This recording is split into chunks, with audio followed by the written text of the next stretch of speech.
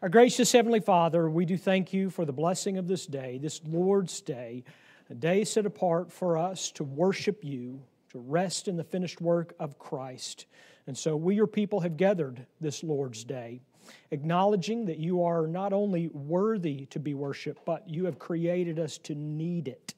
And so we assemble as Your people, needy and dependent upon You, asking for Your blessing upon us. And we pray by Your Holy Spirit that You would guide and direct not only our time in this class and working through the book of Proverbs, but also through the topic that we study today, so also using all of this to lead us and prepare us to worship You together as a family. We pray this in Jesus' name. Amen. Well, when I broke this up into topical studies, I think I had told you before that I didn't necessarily intend for it to go to this many different parts, but the Proverbs has a lot to say about these different topics, and hopefully I have showed you the interconnectedness between family and friends and neighbors. If not, oh well, it's a decent classification. But today we find ourselves on the last part of this topical study on neighbors. And what I have tried to do, for the most part, is to keep our study of the Proverbs contained to the Proverbs. However, on this topic, I think that we need to pause and draw from our Lord's teaching on the topic of neighbor. Because, interestingly enough, if you go to define what a neighbor is in the Proverbs, you'll struggle. There are not any verses that necessarily say this is what a neighbor is. And so when we look at Luke's recording of our Lord's interaction with the lawyer, it says that the lawyer, seeking to justify himself, asks a question. But I don't think that it's a disfavorable question. I legitimately think most people don't know who their neighbor is. And so, when asking, who is my neighbor, how did the Lord respond to that? How did He answer that question? How did Jesus respond to the question of who is my neighbor? He told a parable, didn't He? And what was the parable? The Good Samaritan. And so He tells the parable of the Good Samaritan, and I'm not going to go into that or retell that parable because I would imagine that all of us know it. In fact, I would imagine all of us know it well. But at the conclusion of that parable, what does Jesus do? He asks the question back to the lawyer, doesn't He? And it's interesting the way that He asks that question. He asks, which of these three, meaning within the parable, the three people who came across the person who had been hurt and left for dead on the side of the road, Jesus says, which of these three do you think proved to be a neighbor to the man who fell among the robbers? Now, the way that He asks that question is remarkably fascinating, isn't it? What is He doing with that question? Not only drawing from the parable, but also doing what? He's showing that a neighbor is not by location, but by action. Which of these three do you think proved to be a neighbor? The neighbor was not one by locale, but it was one by action, and the lawyer then is required to, by virtue of that question, to respond to that. And how does he respond? He says, the one who showed mercy to him. Jesus is go and do likewise. It is a brilliant, remarkable response to the lawyer's inquiry, but it also helps set a standard for us in terms of defining a neighbor. And so I ask you, by virtue of our Lord's teaching, who is our neighbor?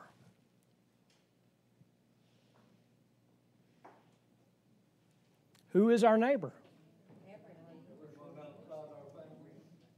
Yeah, I mean, it's really, it's everyone, isn't it?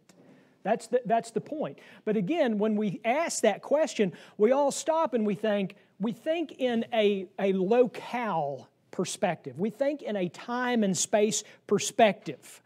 But what Jesus is teaching us is that we don't have to define neighbor by virtue of someone who is near or far, but rather by virtue of act and deed.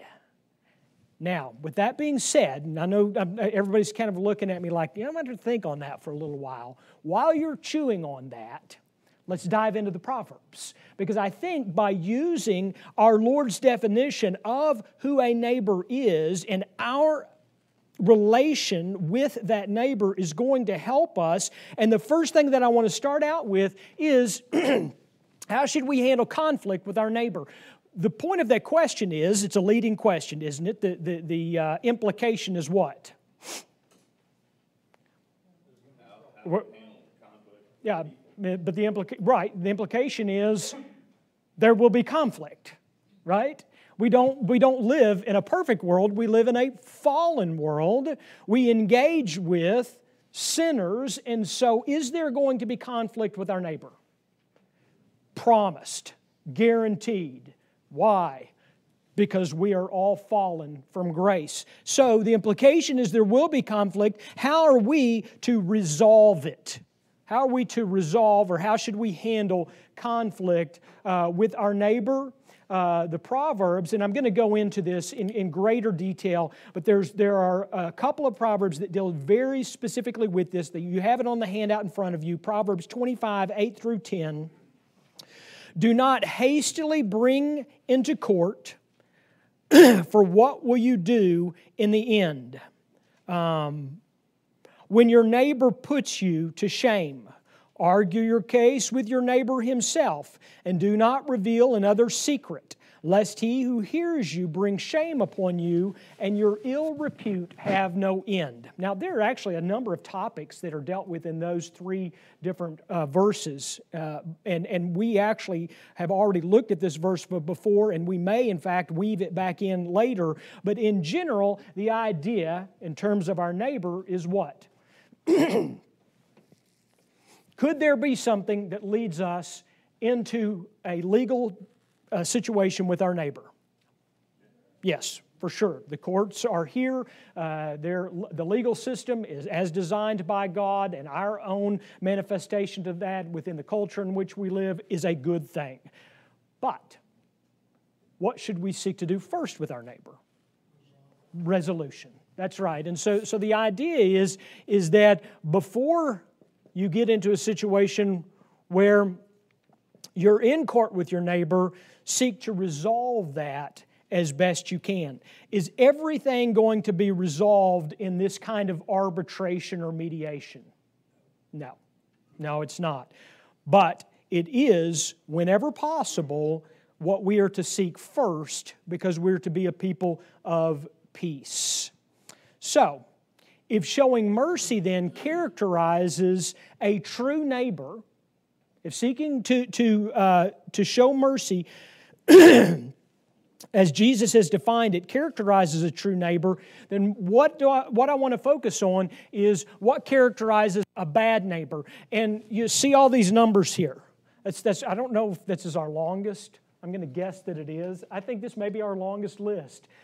As I was studying the Proverbs and looking at the topic of neighbor, I was overwhelmed with how many negative statements there are about what we might describe as a bad neighbor. And these 12, as I have organized them, are not in any particular order. So don't read them in terms of most important to least important, or worst to best, or whatever the case is. But rather, I have organized them according to the way that they show up in the Proverbs, starting from the beginning and moving to the end. So that's the only order that I'm giving to these. And let's walk through these, and then we'll discuss them as we do. Proverbs 6:27 through 29. Can a man carry fire next to his chest and his clothes not be burned? Or can one walk on hot coals and his feet not be scorched? So is he who goes into his neighbor's wife. None who touches her will go unpunished. All right, so there's two questions there. They're questions from life. It's sort of like, who can hold their hand over a burning fire and not be burned? It's that kind of real life experience, right? So it's showing us that there's what? Cause and effect. We live in a cause and effect world, right? So there's cause and effect. And then it says, so is he who goes into his neighbor's wife. What does that mean? What is a euphemistic expression? What's that mean? Not a good day in the neighborhood. Not a good day in the neighborhood, right? Right? Yeah. Yeah. I think the word neighborhood has clouded our understanding of neighbor because we think the guy next door or 2 doors down is neighborhood. Yeah. And our clouding of the definition of neighbor is Yeah. by that. Yeah, it certainly makes us think of in a locale perspective. And that's not wrong. There's nothing wrong with referring to my neighbor as someone who lives next door. But, yeah, that's right. That's right. So my question remains, what does this euphemistic expression mean? He who goes into his neighbor's wife. That's it. That's right. It's a poetic way of saying that a man goes in to another man's wife and to another man's house and commits adultery with his wife. And so adultery is a form of being a bad neighbor. Now, we need to remember this. When Jesus was asked about what is the greatest commandment, he quotes from Deuteronomy chapter, the Shema is in Deuteronomy 6. And then following the Shema is what? The verse that Jesus quotes, you shall love the Lord your God with all your heart, soul, mind, and strength. Later within Deuteronomy, then Jesus draws out a second verse which says, and you shall love your neighbor as yourself. In that classification, we understand as Protestants that what Jesus was doing is He was summarizing the 10 commandments. And so the first 4 commandments are categorized in the first and primary commandment, and the second 6 commandments then are summarized, you shall love your neighbor as yourself. Included within the second 6 commandments is what?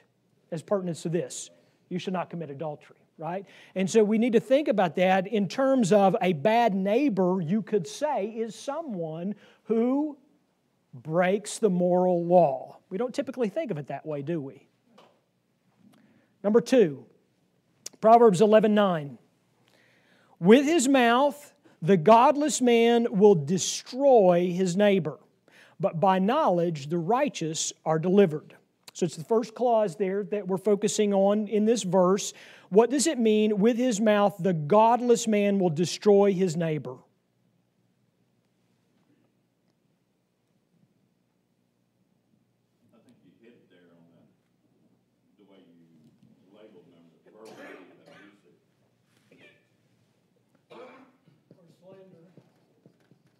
Yeah. Does he really destroy his neighbor? I mean, is his neighbor obliterated by virtue of his words? Just demeaning his No. character. Could be demeaning his character, right? Could emotionally. True, that's right. I mean, we see in abuse cases where someone can be so beat down to the point where they do feel as if they've been destroyed, right? So it's a figurative term, right? Destroy. But the implications of that figurative term are widespread. It can be just as simple as demeaning someone, but it can go as far as literally tearing someone down to the point where they feel as if they don't have a true existence. And so broad is the scope of this verbal abuse, but nevertheless, a bad neighbor is one who verbally abuses their neighbor. Number 3, Proverbs 11:12. Whoever belittles his neighbor lacks sense, But a man of understanding remains silent. Again, the first clause there, although the second is like it, but the first part of that verse, belittle his neighbor. So now we're not talking about a figurative expression, but what does belittle mean? That's right, to disparage someone. To disparage someone. Could it be directly to their neighbor? Well, it could, but oftentimes someone who belittles his neighbor is done, I like to say, by the coward. The coward does what? Behind his back. That's right. That's right. Yeah, let someone belittle me to my face. It won't be a happy moment, but I'll take that over a coward who goes behind my back, right? Well, we all know what that means. We've experienced that before, probably, where someone has spoken about us behind their back in a belittling way. But the point is that when someone disparages another human being, what they're doing is well, they're not being a good neighbor, right? They're not loving their neighbor as themselves. Number 4, Proverbs 14:21. Whoever despises his neighbor. Now let me just stop there. I do realize that at this point you may be thinking, John, you could have reduced your 12 to 10 because the verbally abusive part that you categorized in number 2, we're now into 2 other words that are like it. But notice here, as we have moved from disparaging to hateful, what we're seeing is a specificity of being a bad neighbor. These are very specific characteristics. Verbal abuse is a general classification, but belittling is specific, and so also whoever despises his neighbor is a sinner, but blessed is he who is generous to the poor. Again, the first clause is all we're focusing on at this point. The first part, that first clause, who despises his neighbor, what does it mean to despise? Yeah, to despise is to hate someone in your heart. So a neighbor is hateful. We could even add to that saying who is inwardly hateful, to despise a neighbor. Number 5, a man of violence entices his neighbor and leads him in a way that is not good. All right, now, who is this person? Who is this person that entices his neighbor? The sly, the slick speaker? No. Who is this person? So it's a violent person. It's confrontation. Somebody's in your face, to use that expression. So a man of violence entices his neighbor. What in the world could that mean? I mean, normally when I encounter someone of violence, I want to get away. Don't you? So how does a man of violence entice someone? Pulls him into a confrontation or whatever. That's right. That's exactly right. And we see this all the time in our culture, where someone who's aggressive, and I've used the word here, brutish, someone who is I call him the schoolyard bully. Everybody know the schoolyard bully? Right? Schoolyard, they're brutish and they're fiery and they're angry and all of a sudden if you're around them and you're a peacekeeper and after a while what happens? You're angry too, right? Well, yeah, I'd be excited about that too. That makes me, I didn't know about it 30 seconds ago, but now that you're angry about it, I'm ready to storm the hill. I'm ready to take the I started to say take the Capitol. That's not a good expression to use. Yeah, that's off limits. I didn't mean that. You storm the hill. You're angry and you have been in. I promise that was not a lead-in to any kind of political statement. You're moving on. Speaking of brutes. But the person entices you by virtue of their anger and their excitement, and they're so upset that even though you think with a logical mind and a cool head, you think, well, that wouldn't pull me along, but it does. It wraps you in. It pulls you in. And it entices you. And then what's the next verb? Leads. The next verb is leads. All of a sudden, they're pursuing in angry fashion, and who's right behind them? You. That's right. You're right behind him. So a man of violence entices his neighbor and leads him in a way that is not good. There's no figuratism to that. Not good is not good, right? And so the idea is that to be a bad neighbor is someone who is brutish, someone who stirs up and entices their neighbor for a fight. We might say for a good fight, right? It's hard not to be reactive, people like that. Yeah, it is. It is. And I think that the Proverbs shows us that our best move is to do what? Yeah, you said run, didn't you? Yeah, it is. The Proverbs consistently tells us we're to flee the presence of the brute, to get away from it. Why? Because they're enticing and they're leading. And we don't want them to bring out the worst in us. And so the best thing that we can do, what's that? I said, and that hasn't proven much of a legal defense. To run away? No, that argument, I was enticed in.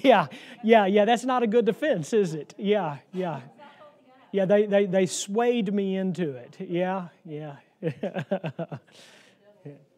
Yeah, right? Yeah, that's good. All right, number 6. The soul of the wicked desires evil.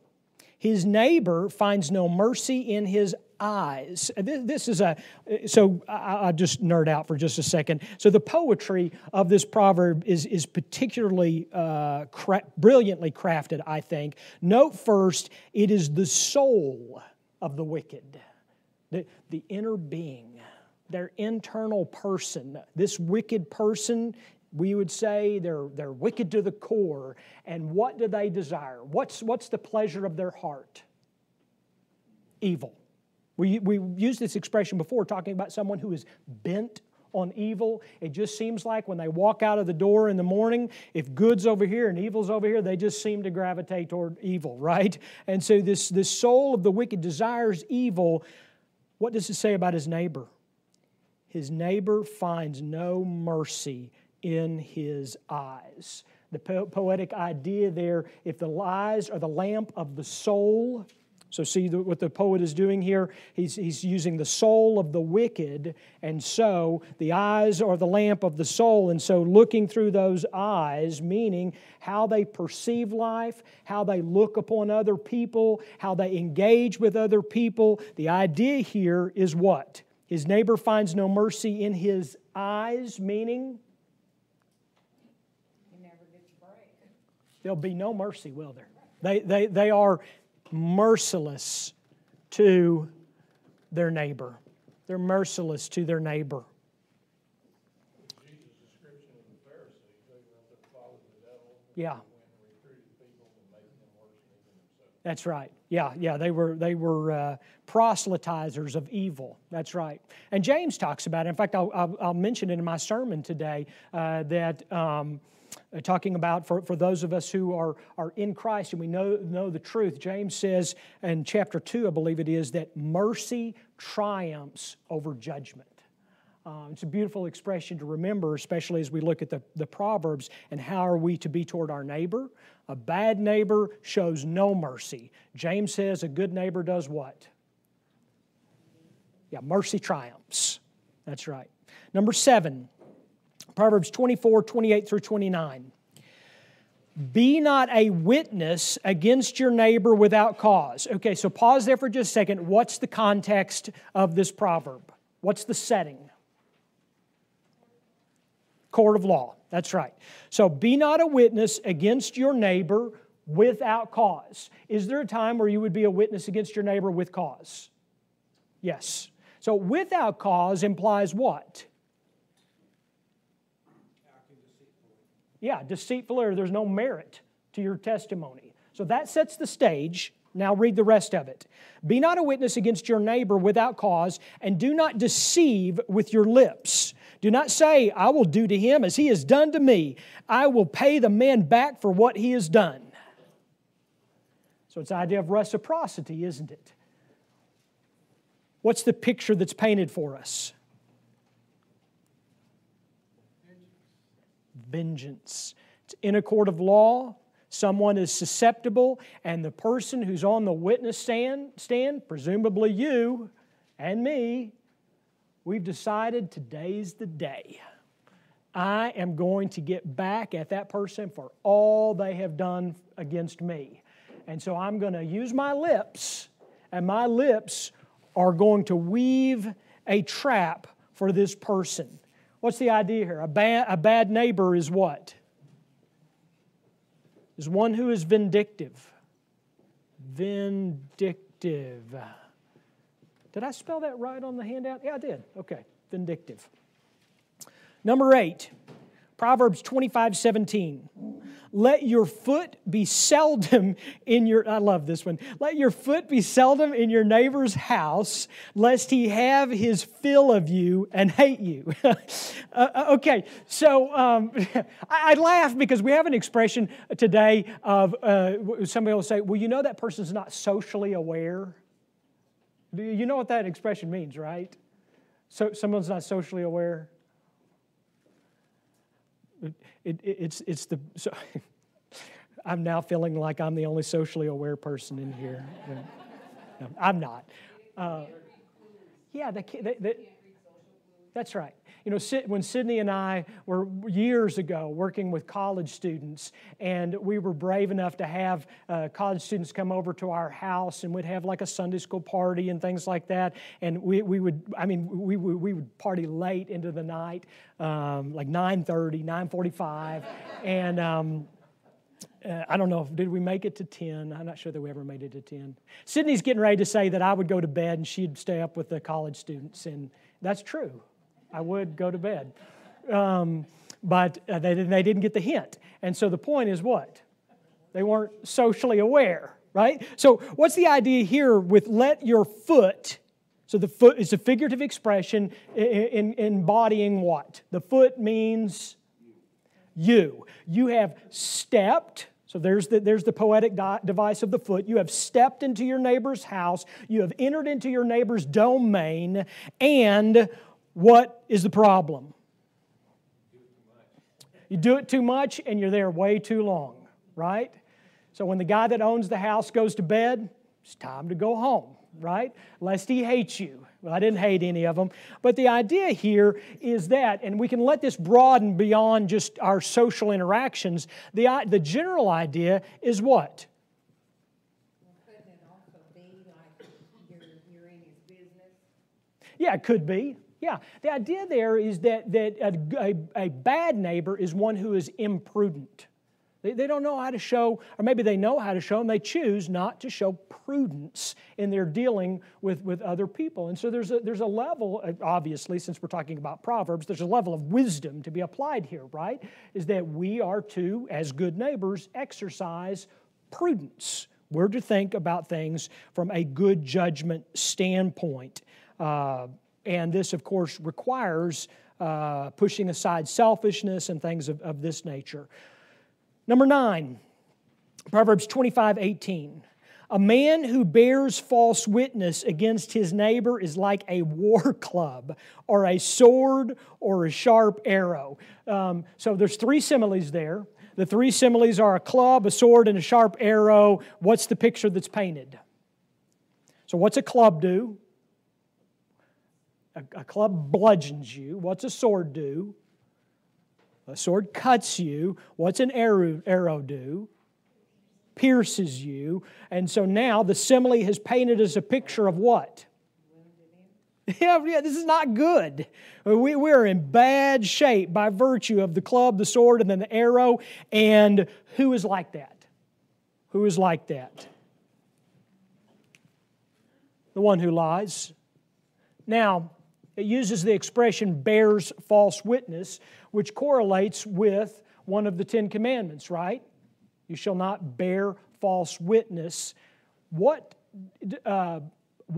so bear false witness is the context, the courtroom context, so it'd be a lying witness and that sort of thing. But as it is used here, a man who bears false witness, how? How is he like one who bludgeons, one who cuts, one who pierces? How is the one who lies like that? Or how, actually, let me back up and say, no, that's right, it is characterizing him specifically, a man who bears false witness. So how is the liar like a weapon? It hurts and it can destroy you. I mean, it can kill your business, it can kill relationships, it can kill friendships, Yeah, that's exactly right. I mean, I was reading an article just the other day, and this seems to be, I guess, coming up in the age of DNA analysis and things like this, of somebody that had been in prison for decades. And as it turns out that, I guess, DNA evidence had been done or something, and it turns out that that person was not guilty, and they had been in prison all that time, and then investigation further finds that someone had given false testimony. Ooh, yeah. And so the idea here is that, yeah, you talk about ruining someone's life, putting someone in prison for decades, all because of someone lying. That's an extreme example, but to a lesser degree, we see, as your point was, it hurts. It can hurt us, it can wound us, but it can also, going back to the metaphor of destruction, it can destroy someone's life. Now, these three examples would destroy you, so I see this as you'll destroy this guy's character. Yeah. Yeah, to lie about someone is to destroy their character. That's a good point. It's a good example. Okay, number 10. I've got two proverbs for you because I love both of these proverbs, so I couldn't just consolidate it to one. Proverbs 25:20. Whoever sings songs to a heavy heart is like the one who takes off a garment on a cold day and like vinegar on soda. The second proverb is, whoever blesses his neighbor with a loud voice rising early in the morning will be counted as cursing. Now, I'm going to take the second one first because I'm a morning person. Now, now everybody that's not a morning person's laughing like, yeah, you. Yeah, you're that obnoxious, bubbly person that shows up in the mornings when I'm barely awake, and I'll deal with you at 2 o'clock in the afternoon, right? Yeah, so the idea is what? First of all, the loud voice, note here the irony. This is humor. You can laugh at this. There are parts of the Bible where you should chuckle. Whoever blesses his neighbor. I mean, that's funny. Is he really blessing his neighbor? No. In whose perspective is he blessing his neighbor? His own, right? Yeah. So he thinks everything's great. He thinks that his neighbor is benefited by his joviality. He thinks his neighbor is blessed by his presence and his voice. And what's his neighbor think? Yeah, where's the club? Where's the sword? Where's the arrow? Right? And then the first verse that we read, whoever sings songs to a heavy heart is like one who takes off a garment on a cold day and like vinegar on soda. So there's two metaphors there. Garment on a cold day, right? The idea is what? You're shivering. This is awful. This is so inappropriate. I'm suffering because of what you have done. And what happens when you put vinegar on soda? Bubbles up, right? So what's the idea? Whoever sings songs to a heavy heart. Is this talking about singing? I mean, it could be, but that's not what he's talking about, is it?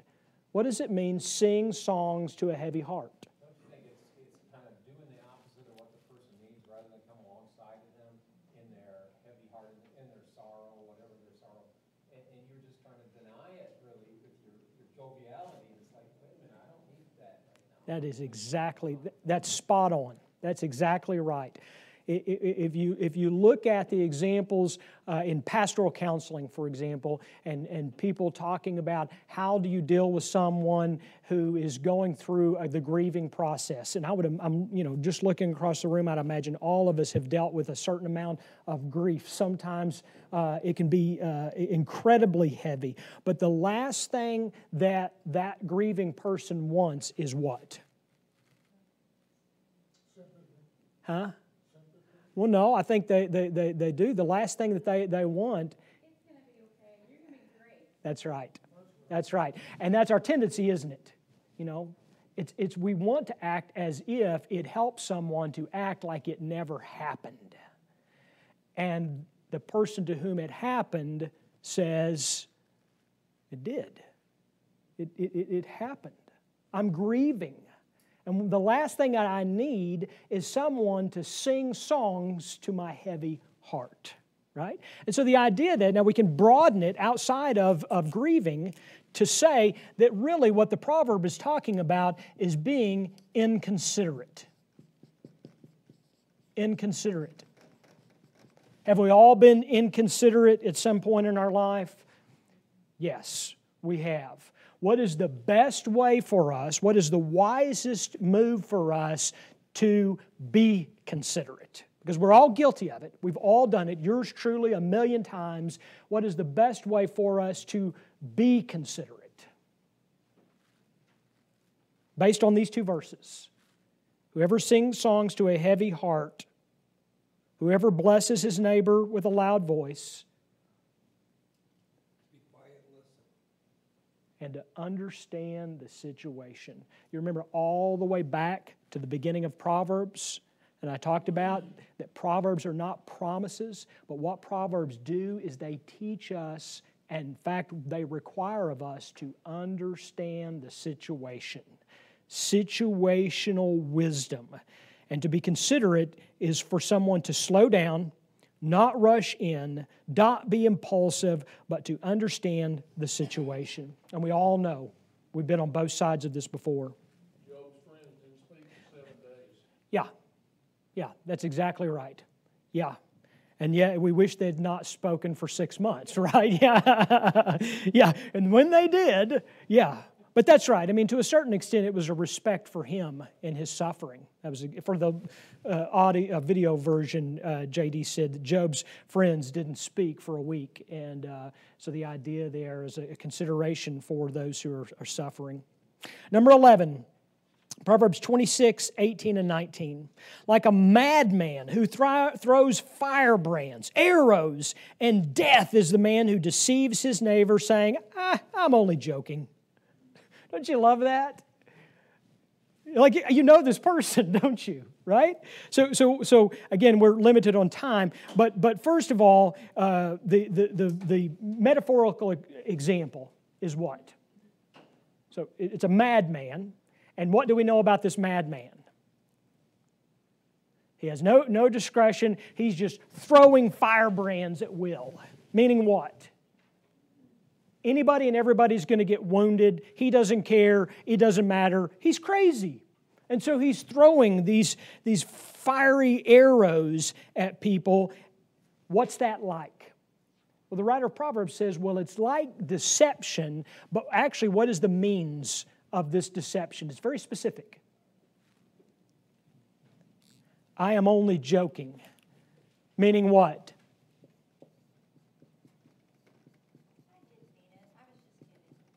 Yeah. You can't take a joke. Yeah. Who's the problem? The one hurling the firebrands or you? I'm only joking. The problem is, what, you can't handle this? You know? My typical response is, no. Next question, right? I mean, the idea here is that they're deceiving and everything revolves around them. They're pushing it off on you. I'm only joking. Don't worry about it. Can't you take a joke? No. No. Yeah, that's a good one. Yeah. Sorry I offended you. Well, let's talk about that. Let's talk about your sorrow. I've got an hour, right? Yeah. All right, got to speed on. Number 12. We keep seeing this show up, don't we? Woo! The writer of Proverbs does not, in fact, refers to it as an abomination, does not like flattery. A man who flatters his neighbor spreads a net for his feet. What does it mean that flattery spreads a net for someone's feet? What's that mean? Yeah, and how it is? It's a trap. How is flattery a trap?